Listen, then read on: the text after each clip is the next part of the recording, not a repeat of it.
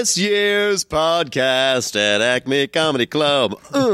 This year's podcast is here. We're at the podcast hub. We're going to talk about things that we talk about in other ways, but here it's talked about in a podcast way. That's you just summed it up. Let's try and do that now. My name's Justin Severson. My guest is David Crow, and this is No Laugh Track, Acme's official podcast. Not like there's another one, but you know, it's tied to Acme, so I need to brag. Goddammit. That's true. That's important. That it's Acme's official podcast. Yeah, it's not my podcast. It's Acme, so I'm just working for them. So welcome to Minneapolis. You've been here a few days now. Flew in on the 30th. On the 30th? Yeah, because a couple of reasons. But one is, when you're doing 2 New Year's Eve shows, a flight away from your house in an area that gets snow, you don't really want to risk that day of arrival. Yeah, I suppose that's good planning ahead. Hey, Lewis. Yeah, ice, can't make it. Yeah, no chance. See you Friday. Yeah. Yeah, that's really good planning ahead. Have you ever been caught in that? And where you were like, fuck, I can't make it? I have never been caught in that. Never not made it, mainly because I always do this little day before thing. Nice. If it looks like it could be. If it's Minnesota, basically. Yeah, of course. So you did 2 New Year's Eve shows here. How was that?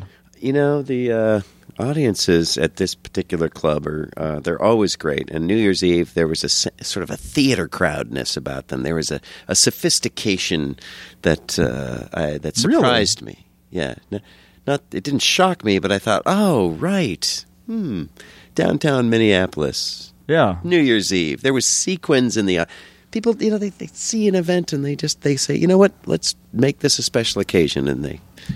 Most people, there was like one guy in the front with a sweatshirt with gravy on it and a ball cap, but whatever. He didn't know what you're returning to. Right. Damn right. I talked to another comedian that was that's been working with you this week, Brian Miller. Brian Miller, the monkey drag child. Mm-hmm. So I was talking to him briefly earlier tonight, and he gave me a little story about how the countdown went for New Year's. I missed the countdown. Yeah, what happened? I just having fun, and the clock in my head was way off. I was originally going to come out and start the show by assigning somebody the duty of keeping track of time. Mm-hmm. Usually, there's some sort of anal retentive engineer type who, it's really important for him. Oh yeah, you need the exact moment, right at the moment. Yeah. So he's got a nuclear chronometer, and he's got it all timed out. And so you have that guy keep track for you. Then throughout your set, you can go back to that guy. Yeah. But I just completely forgot about that when I walked out on stage and went and just started the show. Got off on some tangent. There was a guy with a Minnesota Wild ball cap over here, and a sweater, drinking a beer, and he just looked way more comfortable than the rest of us. So I started talking to him, and completely forgot about the time. So then, about what in my head felt like 35 minutes into the show, or 40 minutes in, I thought, I should check in for time, and I checked in, and it was 12 o'clock and 30 seconds. Oh, no kidding! Right. But we forced the countdown anyway. Oh, okay. Said, we're doing it. We're doing it. Nice. Most people, they had champagne out. And that's how great the staff is here. I didn't even see them put out 300 glasses of champagne. Oh, no shit. Yeah. So I didn't know that was part of it. Yeah. Did you get a glass of champagne? The other comics brought out a whole bottle. And so we did the countdown, and everybody smooched. That would be my only recommendation in the future is if you're gonna have 3 comics on the bill for New Year's Eve countdown, make sure one of them's female, because there was no one for the comics to smooch. Oh no! Or go to Deja Vu and have someone show up. That's just down the road. Yeah, I know. Really, it is. I'm telling you something you already know. So anyway, we did the countdown a little bit late, and then you go back in and tell some more jokes, and then everybody hits the road. Yeah, is it an easy transition to go back into the act? I wouldn't normally do that because I feel like people can celebrate and entertain themselves, and they're happy doing that. But they forced me to. They wanted more. So you went on a little. I felt like I had to because I messed up the countdown. Yeah. But it was fun. And then some guy came up after the show, and he goes, "I'm chatting with a table of people who've just been celebrating New Year's." Mm-hmm. And this guy comes up and says, "Excuse me, I hope you don't take offense, but the set you did, I could tell the 15 minutes that you did after the countdown was really a lot better than the 40 you did before. Was that old stuff you were doing afterwards? Because it just felt like it was a lot funnier. Well, Happy New Year. Well, I mean, what he's saying is, hey, nice set there at the end. Way to really bring the show to a crescendo. But he kind of said it in a way that didn't allow you to accept it that way. It was like, you could have just stopped right there. I know. You could have just stopped right there. Well, what I said is, I felt like the audience was way better after New Year's. Yeah, you turned it on. Before, you guys are kind of uptight. It was like, well, we're kind of new at being an audience, but then once you got settled into it, you guys were fantastic. That's awesome. You turned it on perfectly. You probably didn't even know. Yeah. Do you normally work on New Year's Eve? Or do you ever try to avoid those? You try to always? I mean, if you don't, you always feel like a little bit of a failure. Booking, like you're a booking failure. But okay. I mean, this is a trill treat. I was born in St. Paul, so me too. No way. Yeah. What hospital? It doesn't. It was Midway Hospital. It's not there anymore. Oh, okay. It doesn't exist. Mine was St. Joe's. Yeah. I don't know if it's St. Joseph's. St. Joseph's. Yeah. And it's not there either. They turned it into condos. That's right. Yeah. Should be. I think so. I'm told. But I was going to go there tomorrow or the next day. I've never been back to the place of my birth. Oh, no kidding. Yeah. But you live in Seattle now. Well, my dad flew for Northwest Airlines. Oh, so he's transferred out to Seattle. But where did you grow up then? Well, he was Seattle. Okay.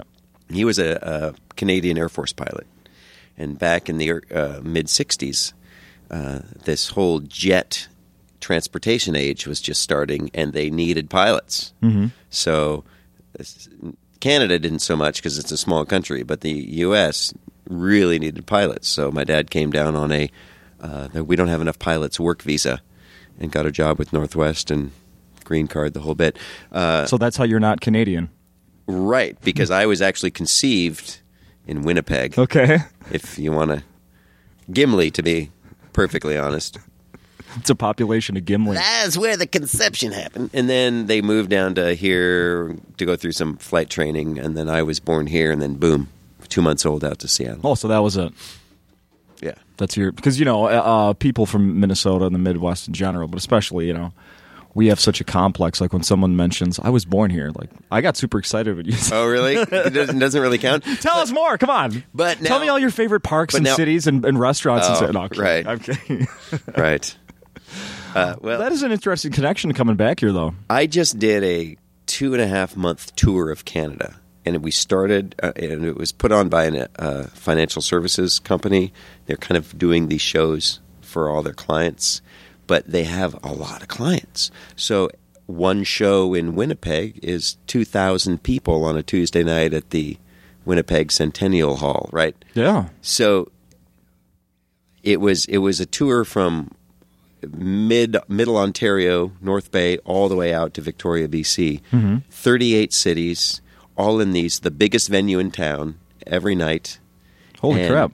And for somebody who has both my parents are Canadian. Okay, yeah. So for somebody who has Canadian roots, it was really remarkable for me to be able to tour an entire country like that in style and doing these big theater shows, because I was visiting the towns that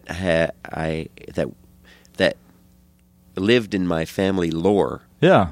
For years, but I heard about stories about when the parents went to Winnipeg, or when the parents lived in Moose Jaw, or when the parents lived in what a name, BC, or Fort Fraser, BC. Yeah. So it was really a treat, and I think family, connecting with your family history is really important. Yeah, if you don't bother to go see those places that your family's from, no matter how small or distant they might be, yeah, that's a good. You're missing out. Yeah, because it's who you are, like it or not, and I am far more comfortable in Canada, and Minnesota is very Canadian-esque, okay, than I am in many places in the United States. Yeah. You've never lived in Canada yourself? No. But there's regions of the United States that are way more Canadian than they are, say, Texan. Sure. Well, yeah. Or than they are Floridian. Or they are South Carolinian. There's just a real, like these are my people. I get that feeling, and I certainly get that here in Minnesota.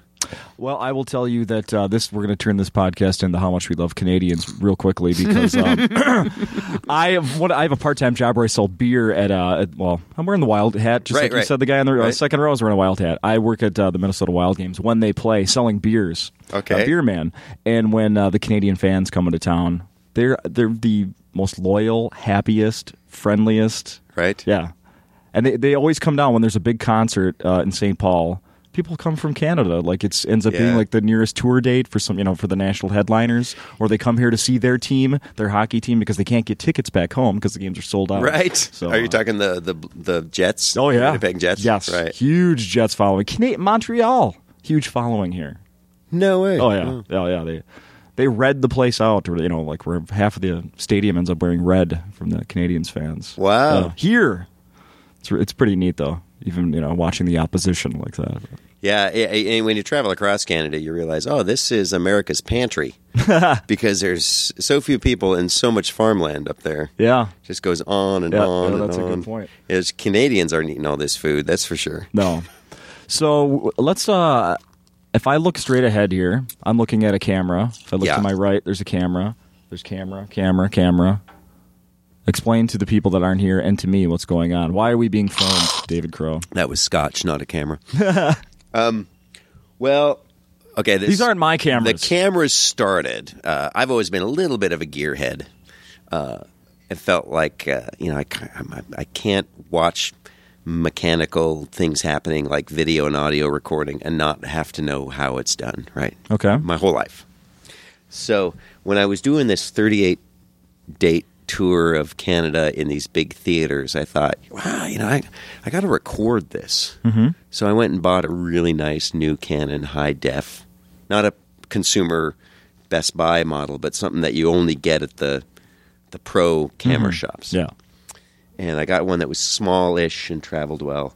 And then I had one, so I thought, I got to shoot these shows at these theaters. And, of course, as soon as I started doing that, one camera is not enough to cover a theater. No. So I'm in Red Deer, Alberta, and I go to their pro camera shop, and they had two more that were not as good as the one I had, but very similar, just not all the features. Mm-hmm. So it was about half price. Mm-hmm. So I picked up two more. So there I am with my own 3-camera shoot in a bag, right? Yeah. So that's why you see all these cameras. Well, the date to work at Acme has been here on the books for me for about 9 months. Mm-hmm. But I'm not married, but I have a daughter and I have a woman in my life, and we're very close, and we raised the daughter together. We're sort of a little bit kind of on the rocks right now, you might say. But I only live a block away from her, and we have dinner together every night. It's sort of a situation I would never wish on anybody, but it's better than a lot of on the rock situations. Sure. So I'm familiar. I don't know how much detail I can get into because I haven't figured it all out. But it sounds like it. Because this happened very recently. Anyway, she was born with a heart defect, and since she got pregnant, the heart defect got a lot worse because a woman's heart, when it has to pump for two, everybody always says, I'm eating for two. Mm-hmm. Well, your heart heart never gets enough credit because it's got to pump all that blood through you and then this whole other being that doesn't, it's got a run-of-the-river heart that doesn't really pump itself. It just, the mother's heart is doing all the work. That's the battery, the real battery. Yeah. That's actually adding the pressure. Yeah. And the baby heart's just practicing. Yeah. Uh-huh. So because of all that extra work, her heart valve problem got a lot worse. Okay. So, and it was affecting how she felt all the time. It was affecting her ability to work. It was affecting a lot. And then when your heart is under that much stress, it actually starts to, the muscle structure changes and it begins to get bigger and get thicker, and that's irreparable. So there's a point where you either have to repair the problem or you're going to wreck your heart. Yeah. So she decided that she would finally go get it fixed, and she chose the Mayo Clinic in Rochester, just an hour south of here. That's right. And the date she chose, this is all just coincidence, is January 2nd, today. Yeah. So when I was planning to record a CD here at the club, because it's a fantastic club to record in. Many people have. Yeah. Many will. Yeah. It's a little bit of a plug-and-play audience situation. You go, where can I get the best audience I can imagine for a comedy CD? Mm-hmm. How do I get them to show up? Oh, well, they're going to be at Acme every week, so I'll just go there. A great decision. So as I began to prepare for my little CD project here, and then she was going to be having heart surgery in the same state, right down the street, and wow. then someone who at the club here, who I've known for a long time, actually had the same exact surgery in September. Oh, really? Yeah. Okay. So, and I thought, wow, how is that? The coincidence is crazy. And then my CD project started to shrink in relevance. Yeah. When I looked at this week, mm-hmm. and I thought, I don't know if this is if this will yield anything, or if it's even the right thing to do. But this little voice in my head said I should probably hire somebody to just run a documentary camera for the week while I'm here going through all of these things. And at the end of the week, maybe we'll have something, maybe we won't. We'll see in the editing room. But I felt like I would regret it if I went through this week and didn't have somebody recording it just in case. Because you can't get it back. No. So it's been a crazy week. You know, you start with New Year's Eve at Acme, and from a comedy perspective, it's one of your favorite shows of the year. Sure, celebration. And then the next day you're down at Mayo, and you're sending somebody that you love into major heart surgery. Sure. And they're just two sort of opposite experiences. So anyway, I was going to try to do it myself, because that's what was my first instinct, is I can just do it myself. But it became very evident just 3 days ago that I can't be thinking about recording or there's a lot going on, David. Yeah, exactly. There's a lot going on. So I said, I'm just going to screw it. I'm not going to do it. But what that really meant is, no, just because I don't do it doesn't mean it can't be done. I need to get somebody else to do it. Yeah. So these guys are from Craigslist or something? Well, they actually shot the Acme 20th anniversary, and so they were recommended. Perfect. For this, and the club's very comfortable with them. And, yeah. And I've seen their work, so yeah. So that's where we are, and boy, I got to tell you, it's emotional thin ice. That's the thing. You never know when you're going to step and go here. I got to ask you. I mean, I really appreciate you're doing this right now, and I hope it's maybe it helps a little bit. I don't know, but it does a little bit. It's really hard to come up and do a comedy show after spending all day at the Mayo. I can't imagine. But it's also, thank God, I'm not just going back to my room at the Doubletree in Rochester. I have this up here, and there's other comics who don't know anything about this, and they're just hey, what do you think about this joke? And I'm like, you know what? Yeah, let's focus on your bacon joke. Throw a fart in there. Right. Yeah, that's what you need. Bacon jokes always need a good fart noise at the end. That's... Well, wow. So it's I mean, what are you gonna? I want to ask. What do you like when we're done here tonight? What are you gonna do to decompress? Well, this is kind of the decompress. I guess no, that's true. But this is. It's not. I mean, the last thing I felt like doing right now is a podcast. I'm only imagine. Yeah, but that's that's when some interesting things happen. Sometimes I've one of my core beliefs is, or one of my maxims that I try to live by is you don't learn anything from staying home. Yeah. If there's a weird situation or something, and I'm just kind of referring to comedy, but it's also true in life. Sure.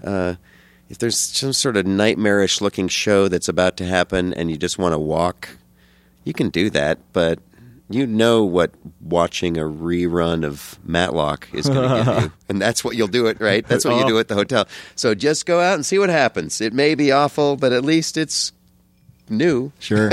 And something. At least you'll probably learn something. So that's Are you a what I'm night owl? thinking What do you- about this is No. we do it. And Yeah. we'll see what happens. Something really amazing. I mean, I'm so thankful you're not just one of these crazy morning zoo, like, I don't know, just everybody with more energy. Oh no! I work on a morning radio show. I don't know if you know that, but Yeah, they said KQ, right? that's right. Right. Yeah. And but yeah, no, I don't want this to be that. So thank you for saying that. I appreciate Well, so that. I'm thankful you're actually. It feels like a real conversation. That's well, I feel like it is, so that's good. Thank you. What do you do on a normal night when you're? Are you a night owl? You stay up. You get off stage here tonight like 10:30. Do you go back and scour the internet, watch movies, so write? saddled with what I'm supposed to do. It's the way I was raised. I would love just to go out and drink and go to Deja Vu and just get up and do nothing Yeah. all day. I don't see anything wrong with that, really, but I don't do that. You don't do that. You're productive. I go home. I try to do my homework. I try to get a good sleep. I try to wake up and be a good career man. Yeah. You know what? And I don't know that it's working for me. I could see a lot of guys like Nick Swartzen who just like fucked off their whole life. And he's wildly famous and hilarious. Yeah. That bastard. I know. So I don't know, but it's what I. That's Yeah. funny. I love history. I just picked up a book called 1941. I'm sorry, 1491. That's completely different. Yes, I know. It's about Columbus bombing Japan. And zombies. have you heard about I can only it? assume. No. No. It is a book about what the Americas were like before Columbus arrived. Okay. So that's 1492 would be the year Yeah, Columbus sure. arrived, and so 1491. And there is so much misinformation disseminated by our public education system because all of our history books have to be groomed and purified by boards of education, who of course don't want. They want the mythology of America to live, not the reality, the history. So and because there are no Native Americans on school boards anywhere, because they have their own reservation system, they don't get a say in what's in our textbooks in public schools, and so their story is never told. And it doesn't make any sense because the real story is way more interesting and way more riveting to people, to kids, than the whole Pocahontas and Thanksgiving turkey thing. So that's what this book's about. I just love stuff like that. So I would tend to go home and crack that and read The about only way Incas. the only way that story will ever become mainstream is if Disney makes a movie about it. The real one. You think? Yeah. Well, they did make Pocahontas, and they didn't really tell the real. That's what I mean, though. If they do redo that with the real, Can you imagine real a story. Disney cartoon opening with 80% of Pocahontas' tribe dying of smallpox? And the reason she hooks up with this Jamestown fella is because he's the only male left in the world that she knows. Kids? Yeah. Let's go see the matinee. And he hooks up with her because he finds 12-year-olds hot. See? Yeah. See? I think that's coming to the holiday season, 2013. 2013. Well, 14, maybe. probably 3013. Like 3013, yeah. That's probably... Maybe what we should do is take Disney movies and just do new voiceovers to them, because we can, with cartoons, you can pretty much add a new script to them. Without, Absolutely. Yeah. I like that. I like it. Maybe next time you come back to town, you have a little video series. Yeah. So how did you? I know these are stories that people tell 1,000 times, so we don't have to get every little detail. But where did you get your start on stage? Was it in Seattle? Yeah, it's interesting. It's interesting. It's interesting. Let me puff my pipe. Here we are. I of course got a Steve Martin album when I was a kid, Wild and Crazy Guy. Yeah. Memorized it, and I was always fascinated by comics and so on, Tonight Show comics and stuff. But really, the reason that I went to an open mic, and I think a lot of comics, they have this moment too. It's less glamorous because we all say about the famous comic that influenced us, but there's usually somebody we met who's not famous, who was just someone in our life that really, they were the impetus in getting us to go to our first open mic. Okay. Right? For me, it was, I was working as a shore excursion manager on a cruise ship, and the ventriloquist on the cruise ship, Don Bryan, who had a little puppet named Mr. Noseworthy. Yeah. I met him, and he was, ventriloquist / comedian. And I had never met a comedian before. I'd seen him on TV, but I'd never actually had a personal connection with one. And it was that made me go, oh, I want to do what he does. Seeing people on TV never made me do that. It was Hollywood land. It was fantasy world. It was television land. Yeah, it's completely. It didn't seem disconnected. Yeah. Yeah, and so it was after meeting Don Bryan. So really, he's he doesn't know this, but he's the reason that I got off the ship and boom, went to open mic. Is he still working alive around? I suppose he is. And when I went to open mic, one of the comedians that was there also trying to become funny was Mitch Hedberg. So he lived in Seattle for a while. Oh, yeah. And I remember... Born in St. Paul.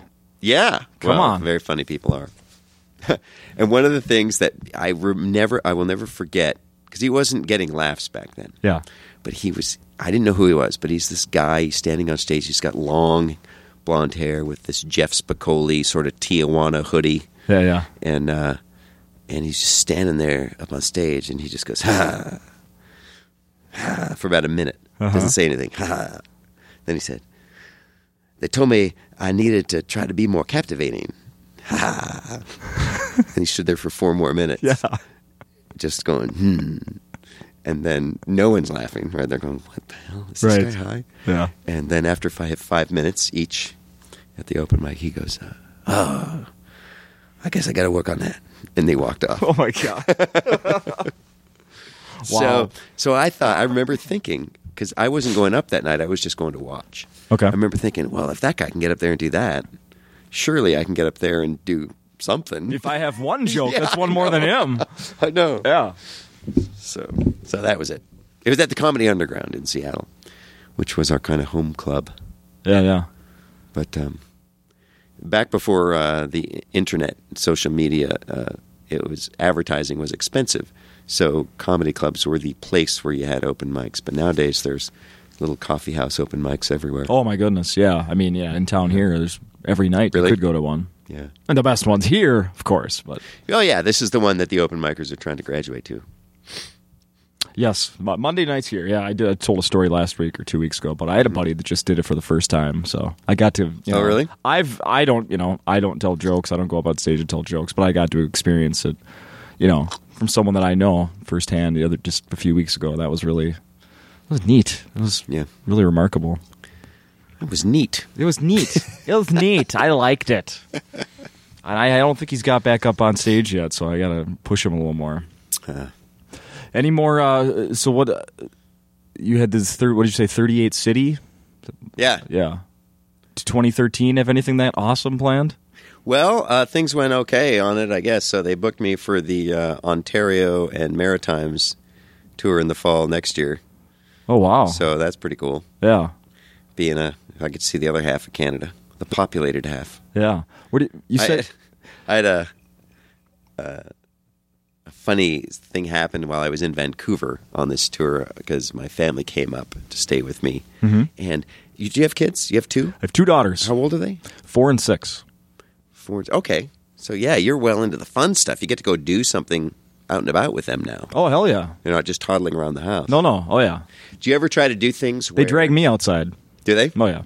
Did you grow up here in Minneapolis? Yeah, St. Paul, yep. So do you ever try to go do things with them that you did when you were a kid? Of course. Okay. Of course. Yeah, probably. Oh, yeah. My girlfriend's in the back of the room here, and she's probably rolling her eyes right now because Right. I think I pushed too much of my stuff. Okay. And things that I liked and place. Yeah, so definitely. I had one of those things sort of backfire on me recently. We're in Vancouver, and when I was a kid in Vancouver, my parents took me to the Vancouver Aquarium. Mm-hmm. This would be in the late 70s. And I just remember that as being the best aquarium I'd ever seen in my life, right? They had dolphins that would leap through hoops of fire.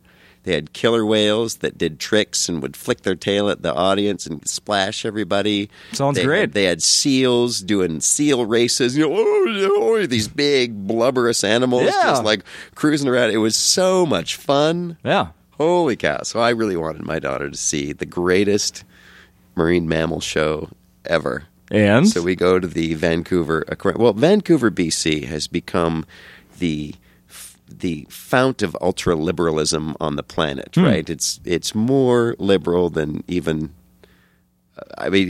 it's all there. Everything's green. Greenpeace is from Vancouver, right? that maybe says it all then. Right. So I'm all excited to go to this seal blubber racing show and the dolphins jump through the hoops of fire. The Vancouver Aquarium has changed. Uh-oh. Oh, no. Yeah, gone is the middle-aged guy with a big mustache who just, prods the animals with a cattle prod to get them to do tricks in his bucket of fish. It was all about... What do they have? They just had dolphins swimming around in a pool, and then they lectured us on habitat loss for dolphins. No. And all this, they didn't even have killer whales. They let them go. They freed them. So, yeah, it was like... you can watch the video of them letting the whales go. Right, whales don't do well in captivity. And I remember the guy's like, we know how hard it is to go find whales out in the sound, so we trapped some for you so you could see them right from your car. Yeah. And they actually had an exhibit on exotic frogs, and so little kid likes frogs. We're looking at all the frogs, and there's one exhibit, and I'm trying to find the frog. It's the red striped frog. And I'm looking and looking, and I can't find it in the little box.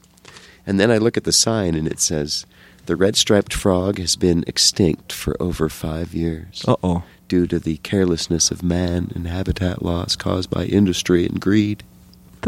I know. You show up and leave with a lesson. Yeah, that sounds like a blast. I know. Pay $20 to get into the human suck exhibit is what it turned out to be. Well, I hope you haven't made the big excuse of trying to take her to the circus. I haven't. Yeah. No. Is that not good anymore either? If you can get in through all the protesters outside. Oh. I don't remember that when I was a kid. I know. In St. Paul, the Civic Center, my dad would take me to see the circus once a year. At least that's what I remember. Maybe it was only once that it was that good. But I haven't taken my kids yet, but not because I have any problem. I don't have any problem with the circus. I don't know. Right. I'm crazy.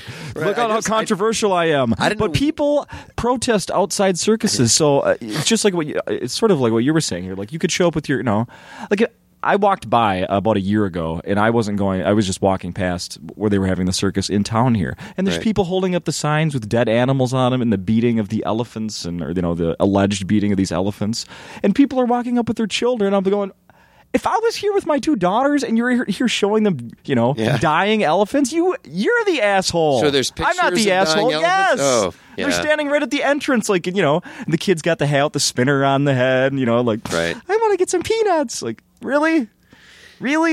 Yeah, I just loved how... Guess the memory to that's kind of ruined. In the 70s, they were so unapologetic about it. Just, look, animals are here for our entertainment. That's right. Enjoy. Well, there's a zoo in town here in St. Paul that some of the cages, the outdoor cages, are still there from when I was a kid, like in the 70s and 80s. And I still take my kids to the Como Zoo, and it's fantastic. But those tiny cages now that were filled with animals, they finally realized they can't use those little ones anymore. Now they're just like, look what we used to have. Really? Yeah, it's just now they turned that building into like a office, like zoo offices or something. So, but I walk by there like, yeah, but when Daddy was a kid, there was a tiger in that 6x4 cage, like, right. And now they're out roaming free, and That's just quite different. Well, I've been a little bit fortunate because Inga is from South Africa. So Yeah. every year we go down to South Africa to visit her parents, Tundi's grandparents. And my daughter's name is Tundi, which is a South African name. Excuse me, I'm about to hiccup. There you go. Whoop. And what I found about safaris in Africa is, though it's impressive to see lions, you're better off taking a safari in a place where there are no lions. Because when there are no lions, there aren't anything else. The animals aren't hiding. Yeah, that's a good point. They're out. Yeah. They're just, let's eat grass and enjoy the sun. Where there are lions, all the animals are scared and in the shade. You're only going to maybe see a lion, is what you're saying. Exactly. Yeah. Or something that could fly above it. Right. Yeah. You don't see like a dozen kudu with 18 zebra just all sort of milling about. Meh. So just be warned. Go see the lions at a zoo and then go on the safari to see all the other grass eaters. I saw on the internet somewhere where there's only truth on the internet. Right. It says you opened for Bill Clinton at some point. What is that? Oh, that was back in a fundraiser when he was running for president. Yeah. Okay, the true story is you think the White House picked me to open for Bill or to perform for the president. It's actually not how it actually happened. He was coming to Seattle doing a big fundraiser, so he hired a PR firm in Seattle, or the Democratic Party, to put on the event. And then the president, after he goes and talks to Bill Gates and Paul Allen and smooches for money and stuff, right? He just comes in and talks to the rest of us. Yeah. And so my friend was working for this PR firm at the time, and he's doing this round table as they're coming up with ideas for this event. It was called the Saxophone Event, and a lot of Seattle's popular musicians at the time were going to be playing in a band, and Bill was going to play sax. Oh, cool. So my friend goes, just complete nepotism, just looking for an opportunity to insert me into the program if he could. He goes, you know what would be a really good way to start off this event, just to make sure everybody's in the right mood, in the right space, having a good time? Like 5 or 10 minutes of a comedian. They're like, you know how these roundtables are. That's a great idea. We should do that. And he goes, I know the perfect guy. Well, see if he can do it. And how much will we have to give him? Right. Yeah, nothing. Yeah. Do it for free. Yeah, exactly. So I like that. What did I But it actually, the outside story of that was I was doing the San Francisco comedy competition at the time. And San Francisco, around that time, was the scene in the country. San Francisco and Boston. Mm-hmm. And they were, a little resistant to accepting just any random outsider. Okay. It was a hard scene to break into. Yeah. Ask Mark Maron. He was right in the heart of it, right? Sure. I've heard those stories. So they were there, there was a big hack police going on and all this kind of stuff. Yeah. So I went down and did one night, my first night in the prelims down there. I went on last after 20 comedians. Wow. And ended up pulling out a decent set and gotten third. Nice. So everybody's like, who is this guy who went last and got third from Seattle? We don't know this guy. And then I was gone the second night because there's 6 nights of competition. Mm-hmm. And they're going, where's that guy who got third last night? Where did he go? And Ann Fox, producer, she says, oh, he had a gig apparently for President Clinton. He didn't want to cancel, so he's off doing that. They're like, yeah, right, whatever. So I come back on the third night. Yeah. Where were you last night? I had this chance to do a gig for President Clinton. Like, what? And then that night, I got first. Look at that. So it's sort of right. That is awesome. Now, I did not place in the top 5 for the rest of the contest. Yeah. But my reputation had been sealed. I was welcomed into the fold of great San Francisco comedians. Come on in. I know. I couldn't have worked out better. So let me meet. Yeah, your new friends are introducing you as their old friend. Right. Hey, you guys know David, right? Right. Crow, fucking Crow. Right. So it was really fortunate, and I was honored to get to not have to fight my way into the clubhouse, as it were. However it can work. That's good. Did you?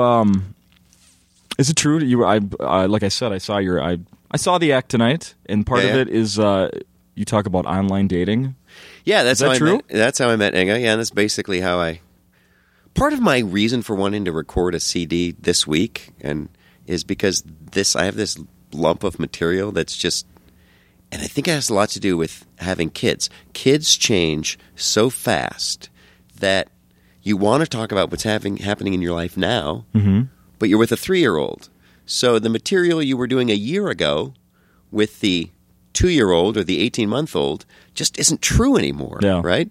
So I felt like, okay, I just want to get this recorded and done with so I don't feel like I'm lying anymore, right? Because what's true when you have kids, what's true now will be a lie in a year. That's true, because they change so fast. Yeah, you're right. And no matter how funny it is, it just always feels weird to not be, to kind of be bending the truth a little bit. Yeah.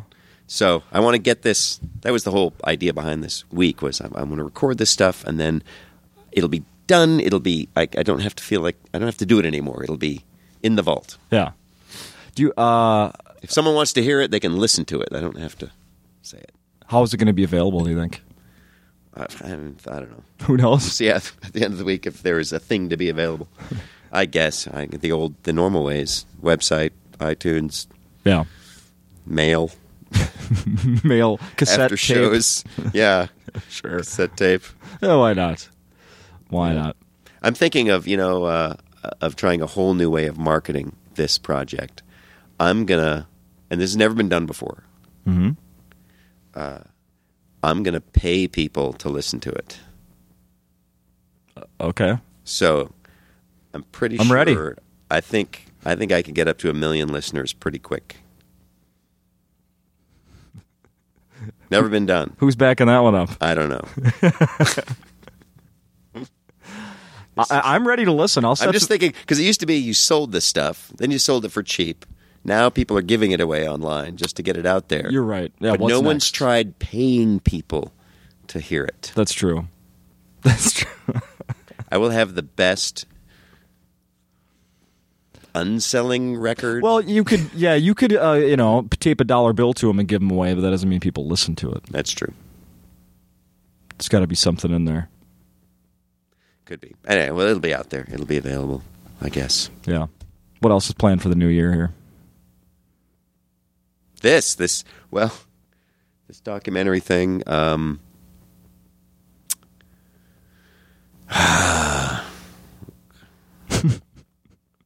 have a new greeting card line out. Oh, I know what I've released. Yeah. Is that podcast worthy? Sure, absolutely. I want to know. But I also want to know about. I was looking at your website. I think the play on words is fantastic. The Cro-Mag. Yeah, tell me about that. Okay, the Cro-Mag actually was a little ahead of its time. In the late 90s, I started to do an online, essentially a podcast, but there weren't any pods around. It was something that you would stream. Yeah. And it was called Cro-Mag, and I would write 20 jokes a day, and at the end of the week, I would pick the best dozen or of the 100 or so jokes I had written and just talk it into a microphone and post it on my website as a streaming audio, so you could do a little 5-minute joke hit at the end of the week of topical stuff. And so it was like a Letterman monologue or Leno monologue of my own. Yeah. And it was a ton of work, and no one was listening to streaming audio. So I did it for about a year and then quit. But the name of that was Cro-Mag. Okay. Like Crow/magazine, but mag, but oafish cave dweller. See, it's all happening there. I like it. Right. You got to use it for something again, I think. Can I ask you what I think for me, one of my favorite parts of your act tonight was the German voice. You could have said anything. German voice, yeah.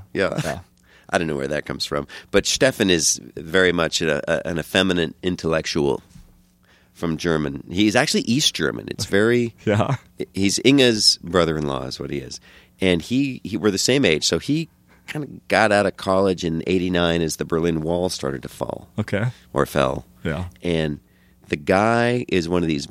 You can't keep a smart man or an ambitious man down, if you give them the opportunity. Sure. And as soon as that wall was down, he's like, I'm getting as far away from communism and corruption and this kind of oppressive, top-down authoritarianism as I can get. Yeah. So he went to South Africa and went to law school, because that's about as far as away as you can get when you're from Germany. I'm going to go south until I see water, and then I'm... Yeah, I'd say. And so he got a law degree, and then he got a corporate contracting negotiation thing degree, and whatever. And now he lives in West Germany now, Hamburg. But he's just so smart, and that's how he talks. He's so, but he's so hilarious to me.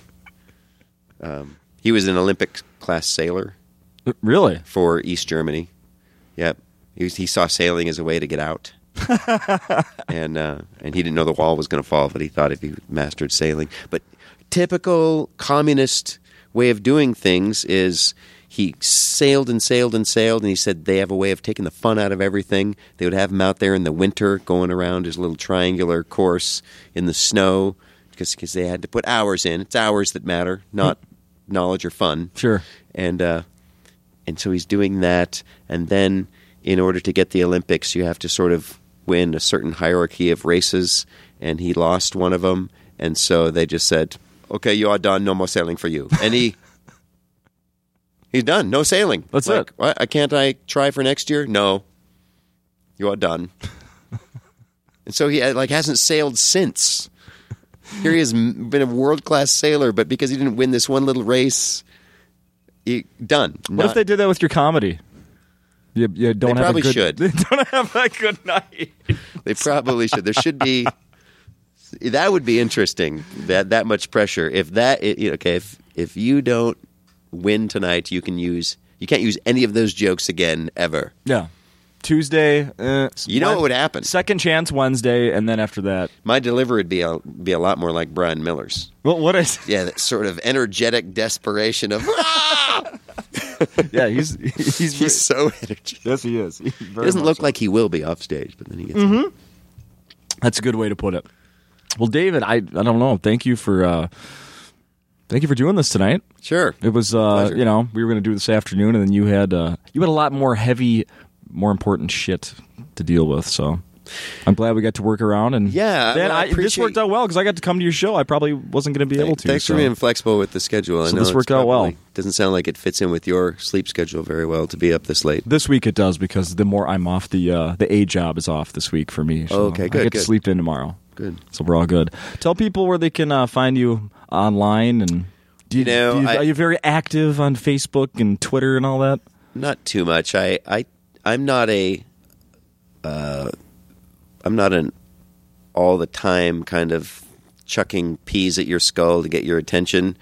I tend to take more time to do a larger project, and then boom, I'll take a half an hour of your life, and it will be something that's sort of completed. Yeah. And then I'll leave you alone for a while. But davidcrow.com is my website, and that's a good hub. There was something I was going to say about that. I'm writing a book. That's big. Too. So there you go. Yeah, it's called Jump. Working title is Jump. Yeah. And so I've never written a book before, but something to do in the spare time. And so that's what I mean is, at some point I'll have a published book and then an audio book for you if you want it. But I'm not going to tweet you every 2 minutes. It just doesn't work for my brain. That's not your thing. Can't do it. Sure. I'm too much of a little bit of a recluse and an introspective or an introvert to do that. Well, say a little bit more about this book. What are you going to write about? Well, is it started? Yeah, it's about halfway done. And there's a Native American saying I read a long time ago that said, "As you go the way of life, you will come to a great chasm. Jump; it's not as wide as you think." And I read that a long time ago, and it's always stuck in my head. And I realized recently that I wanted to be a comic when I was in the 3rd grade listening to Wild and Crazy Guy. Right. But I didn't go to my first open mic until I was about 24. And the whole time I wanted to do it. But I had all these wild tangents. I'd shoot off this way and shoot off this way, and I had near misses with stand-up and it was always kind of in my life, but I never went and just did it at an open mic. but those tangents are some of the greatest experiences of my life. Sure. I went and lived in the Amazon with this tribe for a while. I was a commercial fisherman up in the Bristol Bay right off the Bering Sea for a while. I mean, I did all of these. I traveled to 40 countries around the world. I did all these things. Yeah. But really, I always wanted to do stand-up. So this book is about that journey of sort of avoiding making the leap, but how wonderful those diversions are. Because those are actually, I don't have a lot of great stories as a stand-up comedian. A lot of my great stories have occurred outside stand-up. And even before I even tried it. Right. So that's where they're going to end up. Yeah. And so that's all I'll say. And I won't say I'm a great writer, but I'm doing okay. I'm holding my own. I'm surprised. You know, Jeffrey Ross wrote a book called We Only Roast the Ones We Love. Yeah. And I got to tour with him in Israel for 2 weeks a few years ago. And he's a delightful person. Mm-hmm. Did not strike me as somebody who'd be a very good writer. Mm-hmm. But I was hired to do a roast for somebody. I thought, well, I'll read Ross's book maybe I'll learn something. Fantastic, very well written book. Yeah. Highly recommend it to anybody. And that was the book that made me think, you know what? That's what my book is going to be, because it's if Ross can do it, he didn't personally encourage me, but it motivated me to give it a shot myself. Yeah. Well, that's really cool. Yeah, so I need to write him and tell him that, because it's a wonderful book, and it's not flowery prose or anything. But he's just really direct and honest with his stories, and he's got some great stories. Yeah, I've met him. He's a good guy. Well, you can tweet him. He's busy on Twitter. Is he? You can tweet him your appreciation. David, thank you. Hope you have a great rest of the week here in Minneapolis. Thank you very much. I really mean that. All right. Cheers.